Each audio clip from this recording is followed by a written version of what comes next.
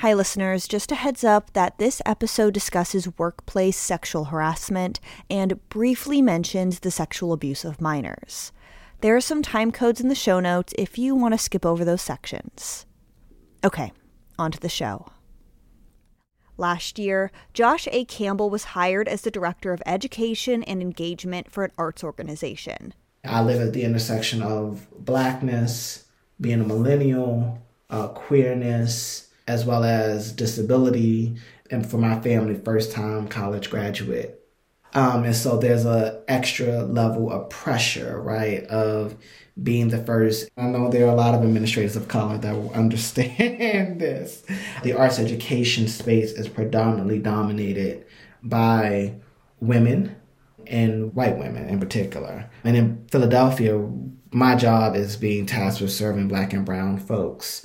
And so now we have this interesting dichotomy of the face of your arts education and community engagement work is Black, although most of the institution is white.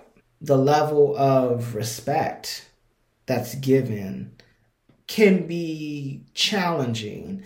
The organization was also in the middle of a big transition, moving from a for-profit music venue to a music, art, and education nonprofit. Josh figured that a big reason he was hired is because he comes from an arts education nonprofit background, and he got to work planning the organization's first community engagement event. But only 15 people came to the venue, which could have held 300 people. It was a moment in which I learned a very real lesson around failure and identity. He did warn his bosses that community building takes time, especially because this organization was trying to diversify and reach out to a completely new audience. So Josh started working on his second program. He called it Multitudes and collaborated with a diverse group of local artists that had never worked with the organization before. And it was a dream come true. And then it came time for Multitudes opening night. So I'm in the lobby and I'm barely breathing because I'm like, I need people to show up. You know, I can't afford another failure. And eventually around 8 o'clock when we started, I had to let go and accept that, you know, we had 30 to 45 people. How do you justify spending, we're going to say the amount, $25,000 on this project and its commissioning and these artists, and you're not making nearly as much of that back? To add to Josh's disappointment, no one from the organization showed up to the event.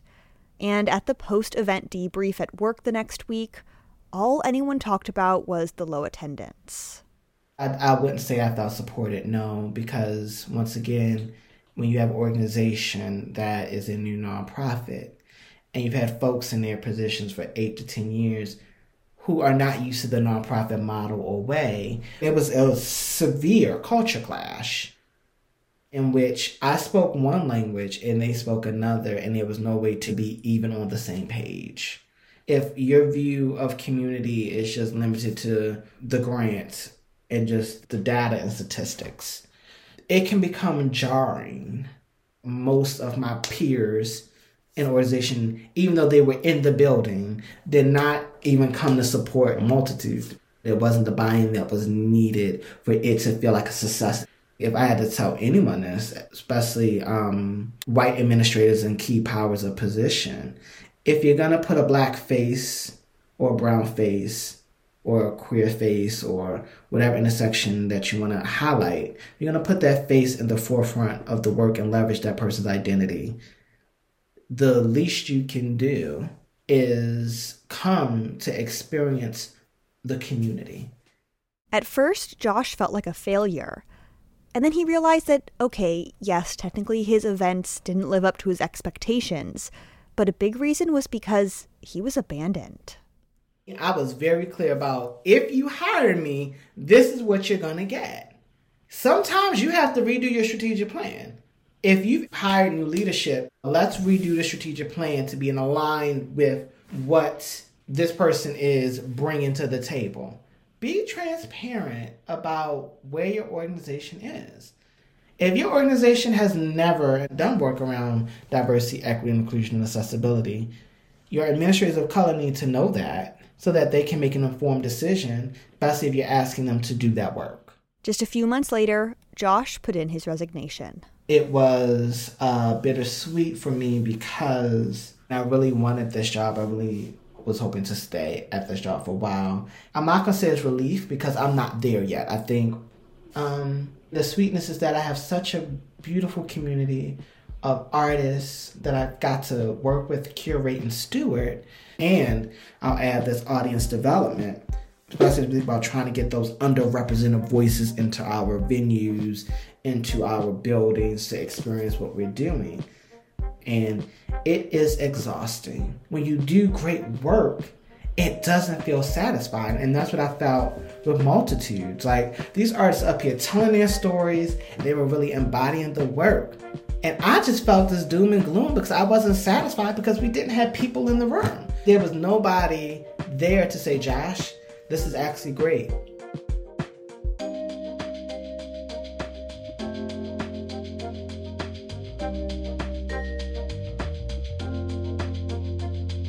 You're listening to Arts, Work, Life, a podcast from the Association of Performing Arts Professionals.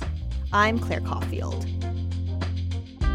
Safety and security are fundamental needs, and the best workplaces make sure their employees feel supported, that they have the safety to innovate and to fail, the safety to bring their full self to the workplace without fear of harassment, and that they have financial security. Today's episode, With or Without a Net, with stories about artists and arts administrators taking a leap of faith and how their workplaces either provided that safety net or didn't. We'll hear from a presenter who risked her own safety and comfort to protect a group of students. Then a story from the high seas about an artist who had to ask a cruise ship to make an emergency disembarkment. And lastly, reflections from a survivor and advocate on why there will always be strength and security in numbers. Act 1. Breaking the Silence. In 2020, Lexis Hamilton moved to Wyoming for a job as a presenter and program coordinator for the University of Wyoming. She was 23 years old, had never worked as a presenter before, and didn't know a single person in the state. Her story is about the first two programs that she brought to the university, the lessons she's learned from the experience, and why she decided to step up and risk her own reputation so other young women in the industry could have a safer workplace. Here's Lexis. My very first group that we presented, David Hazeltine, who's a famous jazz pianist, he brought in 6 of his friends, and they have this group called One for All. I didn't know what I was doing because I'm new to the presenting world. And after the performance, David emailed me and he said it was wonderful to work with me. That was just such a transformative experience because it set my mind at ease. Like, maybe I am doing something right because I was so unsure beforehand. And I still have it saved in the very top of my email to remind myself that I might not feel like I'm doing a good job, but there are people out there that think I am doing a good job. That was the first show that I presented. The second group that I programmed myself, I did everything myself. It was me reaching out to the agent, me reaching out to the artist, and getting them here. So this group, I'm not going to name their names or anything, but their tour manager was with them. He did his job. And then after the performance, we were talking, just like I talk to every single tour manager that tours with groups, and just being a personable, friendly face to get them to know that our university is a friendly institution. We're hospitable. And then it turned very sexual very fast. He said some things like, "Oh, I've been watching you walk. Who's the oldest man you've been with?" And he even asked if I had friends or another woman that I know that could spend the night with him. Just all these things they're throwing at me, and I'm so uncomfortable with this whole thing. And I have box office staff that work for me, and they're all students. I knew I had to stay there and be in that moment because I was afraid that those students would have to endure whatever this was. You know, there's some young 18, 17-year-olds that I did not want this man talking to. So I took one for the team, basically. And he said one thing to me that I'll probably never forget. He he said, "Oh, you're not going to tell anybody about this, right? Like, oh, don't tell the agency. You know I'm kidding."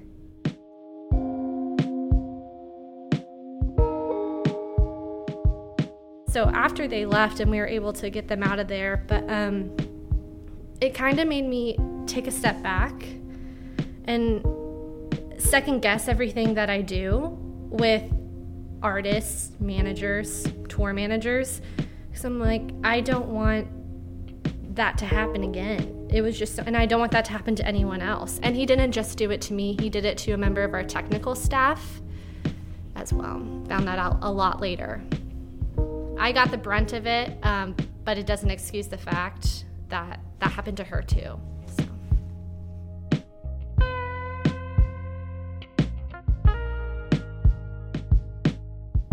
I second-guessed myself a lot after that. Very self-aware to make sure, am I putting off any sort of vibe? And I shouldn't think like that, and I know I shouldn't think like that, but it just kind of opened my mind that people are like that out there, and I want to be me and I want to be myself, and I'm a personable person. It just makes you think that are other people taking it kind of the wrong way. When it first initially happened and he mentioned, do not say anything to the agency, you know I'm kidding, I was like, okay, because I thought about it in this way initially, that I'm young. I'm a young arts worker, I'm a woman, and this is my second group that I've done from start to finish. If I bring in a group and I'm like, oh, I have a complaint, he was inappropriate with me, what would that brand me as? What would I be known as with all the other agencies and all the other artists? So I thought about this reputation, because of a lot of our business is about reputation and who you know, that I didn't want it to affect my work. So I thought that I would just keep it a secret, but our technical director came up to me and told me about how his staff member was affected as well, and I was like, okay, this is bigger than me. This isn't just me, and it's whatever her decision is too, of what we want to do together. We ultimately went to our music department head, reported the situation, and then we looped in the agency as well. So it shouldn't, I hate that it kind of made me feel silenced in a way when he said, don't go to the agency. And I listened for a little bit.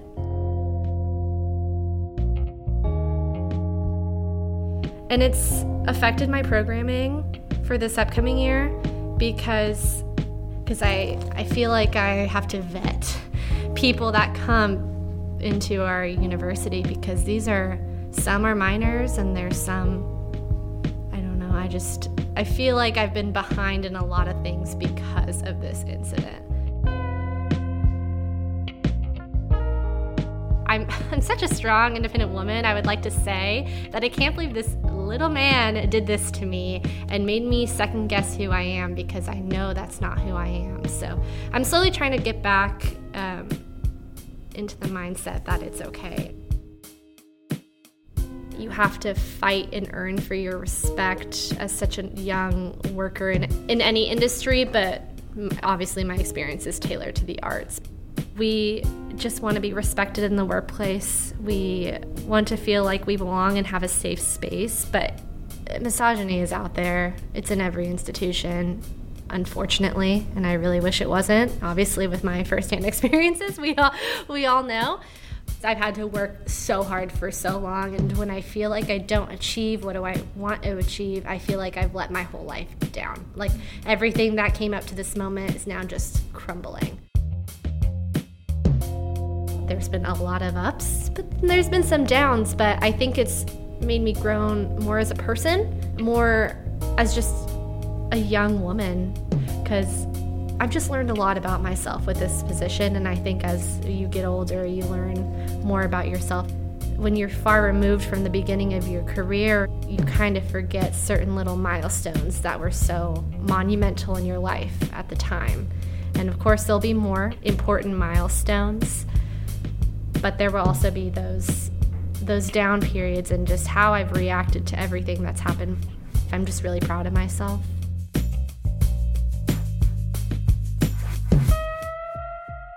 Lexis Hamilton is presenter and program coordinator for the University of Wyoming. Act 2, Lifeboat. When Dre went on a cruise for the first time a couple of years ago, he was captivated by the on-ship DJ. How one person was able to bring smiles to everyone's faces, encourage people to dance, and change the mood of the entire room with a single song. So he began teaching himself how to DJ, worked on his set list and stage presence, and after a few failed auditions, he finally landed his dream job, a full-time DJ on an international cruise ship. He was so excited, but also nervous, because no one on the ship knew that he was transgender and had recently had gender-affirming surgery. Dre, who performs as DJ Doja the God, starts his story a few weeks into that dream job.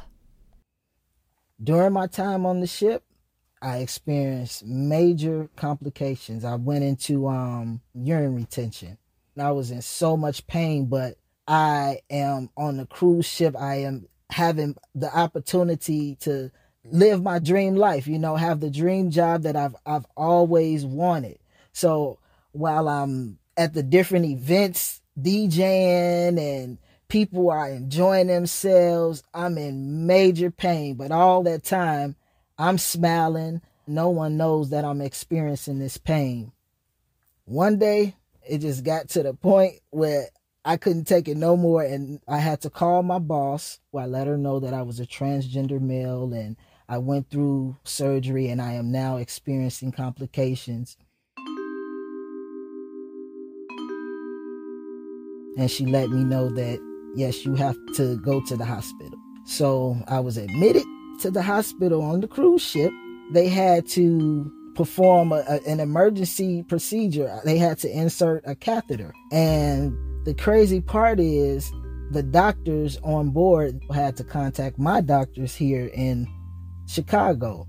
And my doctors had to, explain in medical terminology, everything and how to move forward with me.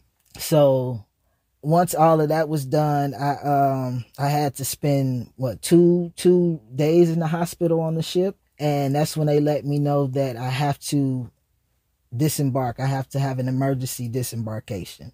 So the dream job of my life is still on hold because I am still experiencing those complications, but I'm in the process of getting those complications fixed. I'm going into surgery again, and my mental, my physical, spiritual, emotional, just all of that is just out of whack lately, because what if this doesn't go well? And I don't want to miss out on my opportunity to fully just live out the career of my dreams.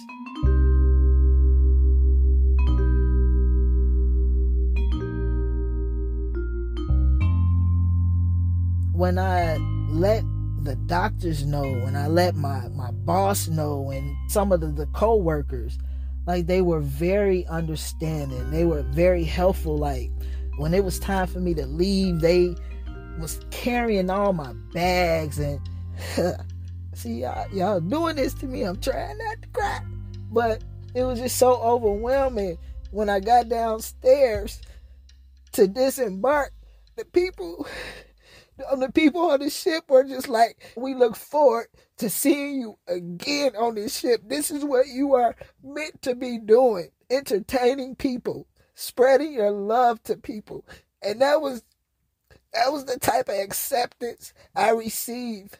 So when I do hear horror stories, trans or LGBTQIA community, it breaks my heart, because we are human just like everybody else.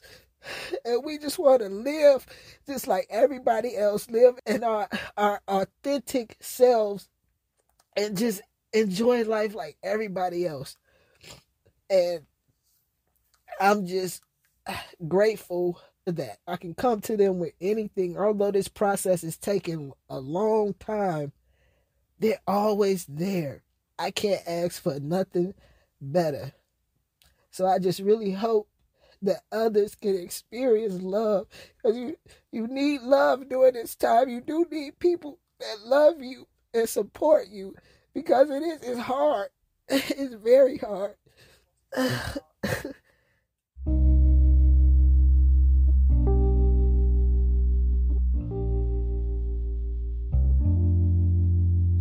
ready to get back on the ship.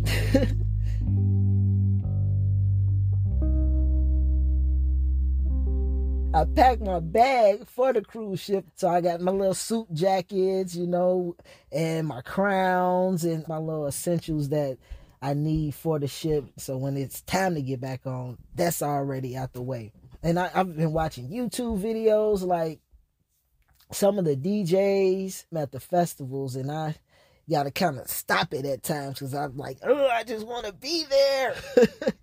But it's good to see that because that's motivation for me. I've been thinking of like different elements I can add to my show and keep the ideas flowing and still downloading music. But I'm just ready to get up and out and present all of that to the people.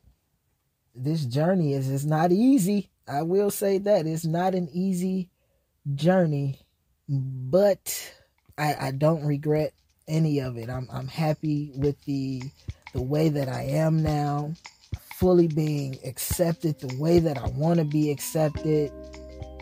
So I'm just ready to just fully get out there and enjoy this new life that I have, because it is a new life for me. I'm just ready to enjoy.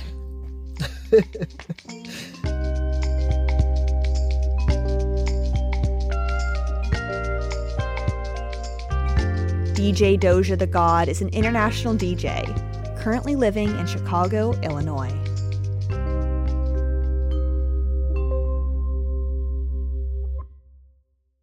Act 3. Strength in Numbers. Shanae Stiletto has been an acrobat and gymnast for her entire life. For years, she traveled the world as a circus performer and circus art teacher. But when the pandemic struck, she found herself stuck in one place with no income, no security, and no safety net. And because of Shanae's unique background, she decided to stand up and demand a safety net, because she's seen the worst of what can happen when athletes and artists aren't protected. Here's Shanae. I found myself starting to get very angry because I was in a category of kind of a forgotten class. So within that, I thought, okay, I need to use my voice at this particular time to advocate for myself. Most oftentimes, who's advocating for the circus arts industry are the big guns, are the big companies, are the representatives from Cirque du Soleil, from the Big Apples, from the Ringling Brothers, and their PR people. And you hear from people that are in charge. You don't hear from the performers. You don't hear from the tech. You don't hear from the crew. You don't hear from those of us that keep those big companies working. And neither had Washington, D.C., and I knew that. These were conversations that I've been having within the circus industry all over the world for decades prior to the pandemic. We just weren't having these conversations into a microphone for fear of being blacklisted from the industry. I know that sounds pretty serious and like an exaggeration, but word travels fast within the circus arts industry. It's a very niche environment. It's very unusual, much like the USA Gymnastics environment that I grew up in and came from. I am a part of one of the biggest sexual abuse cases in U.S. history. I, along with the hundreds of survivors of Larry Nassar, were deeply, deeply impacted by the USA Gymnastics organization, who failed us as minors on multiple levels and allowed for us to be sexually and physically and mentally abused by our coaches and doctors, and also by the U.S. Olympic Committee. Unfortunately, for the last 13 years, I have gotten an education in and around advocacy that I never would have wanted for myself. But I had a lot of engagement with Washington, with working with various congresspeople, senators, lobbyists, working on getting statutes changed, policy reform, and laws passed. I've been able to infuse and utilize all of that experience as an advocate for the circus arts industry too.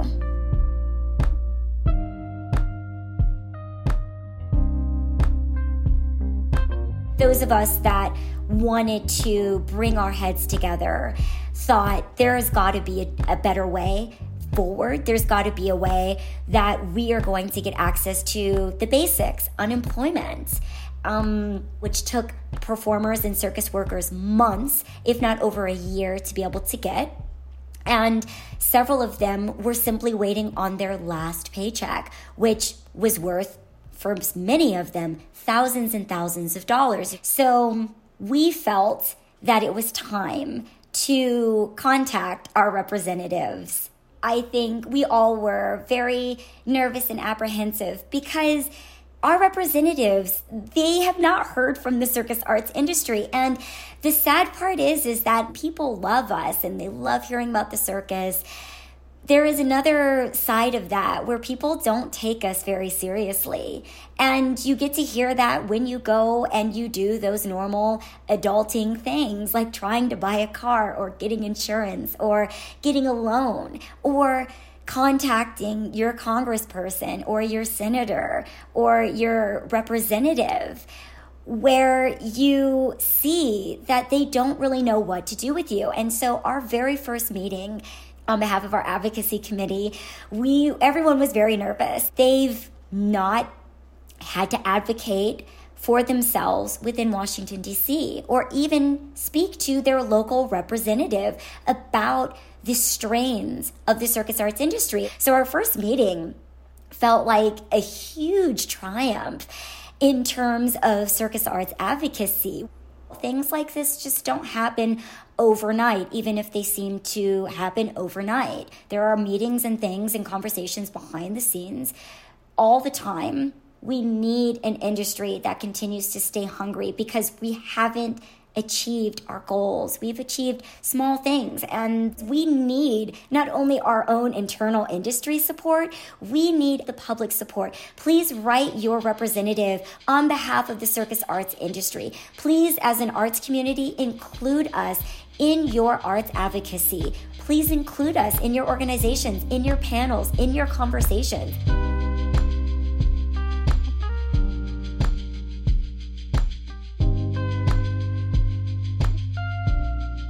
It's easy to rile people up around arts advocacy when they are down, when everyone is in the same boat. However, when things started to open up, Nevada being a state that opened up far faster than many other surrounding states, and with the robust circus entertainment industry here, they got back to work faster than the majority of us. And so it became and has become a very difficult road in trying to corral as much support around these issues as we were able to get during the thick of the lockdowns. People can't make meetings in the same way. We can't schedule things in the same way. Circus workers are more inclined to go to outreach and support for jobs mainly at this point. They don't want to make sure that they're going to have access to unemployment if something happens to them on this job, and they don't realize that that safety net is still not certain. We still don't have policy and legislation. We were not able to basically codify or confirm those emergency safety nets. They do not exist as an undercurrent or as a functioning safety net. And so keeping that in the minds and ears of industry professionals right now is very daunting. This work takes a long time. It's not for the faint of heart, just like we all say that circus arts is not for the faint of heart, because it's a very difficult profession.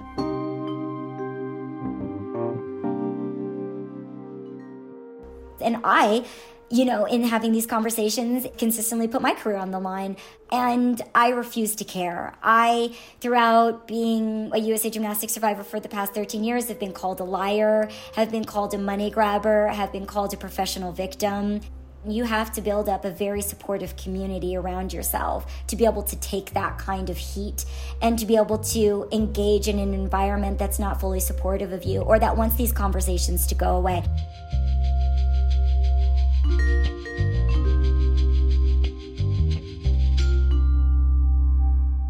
People sometimes see people like me at this stage in my life and think that it's super easy for me, that, I don't go through stress and strain, or that I don't go to therapy all the time, which I do, that I don't go to support groups, which I do, but I have not always had that. And so it's been very challenging over these past few years, trying to get people to have conversations on camera that are explicit and that are naming names because of how retaliatory this environment is within the circus arts. There's many people that do not want to see their power being taken away. And I dealt with that in reforming these youth sports environments where there's a lot of people that think that they're the good ones, but they are literally the ones that are helping to perpetuate these issues through the desire to have incremental change that is good for them, that makes them look good, change that is very superficial.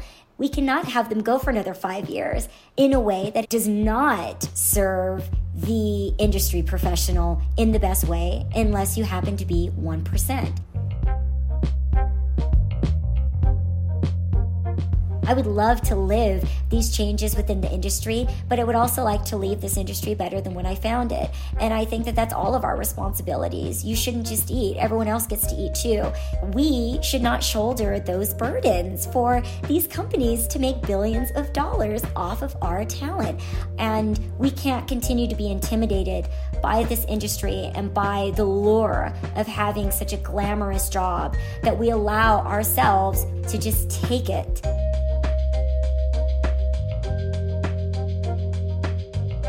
Shanae Stiletto is a circus arts advocate in Las Vegas, Nevada.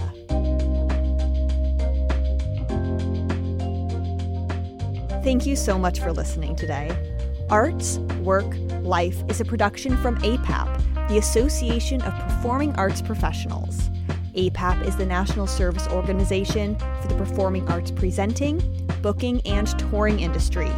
You can join APAP at apap365.org. I'm Claire Caulfield, your host and producer. Jenny Thomas is our executive producer, and music today was from Blue Dot Sessions. As always, this podcast wouldn't be possible without the generous support of the Wallace Foundation, so thank you. Other thank yous to Shanice Mason, the APAP staff and board of directors, our storytellers today, and the hundreds of thousands of arts workers across the world. Your stories matter, and arts workers are essential. Speaking of stories, if you work in the performing arts and want to submit your own story to this podcast, visit apap365.org/podcast. And if you enjoyed this episode, which as always I hope you did, please leave us a review. It can help other people find the show. Arts, work, life. That's real.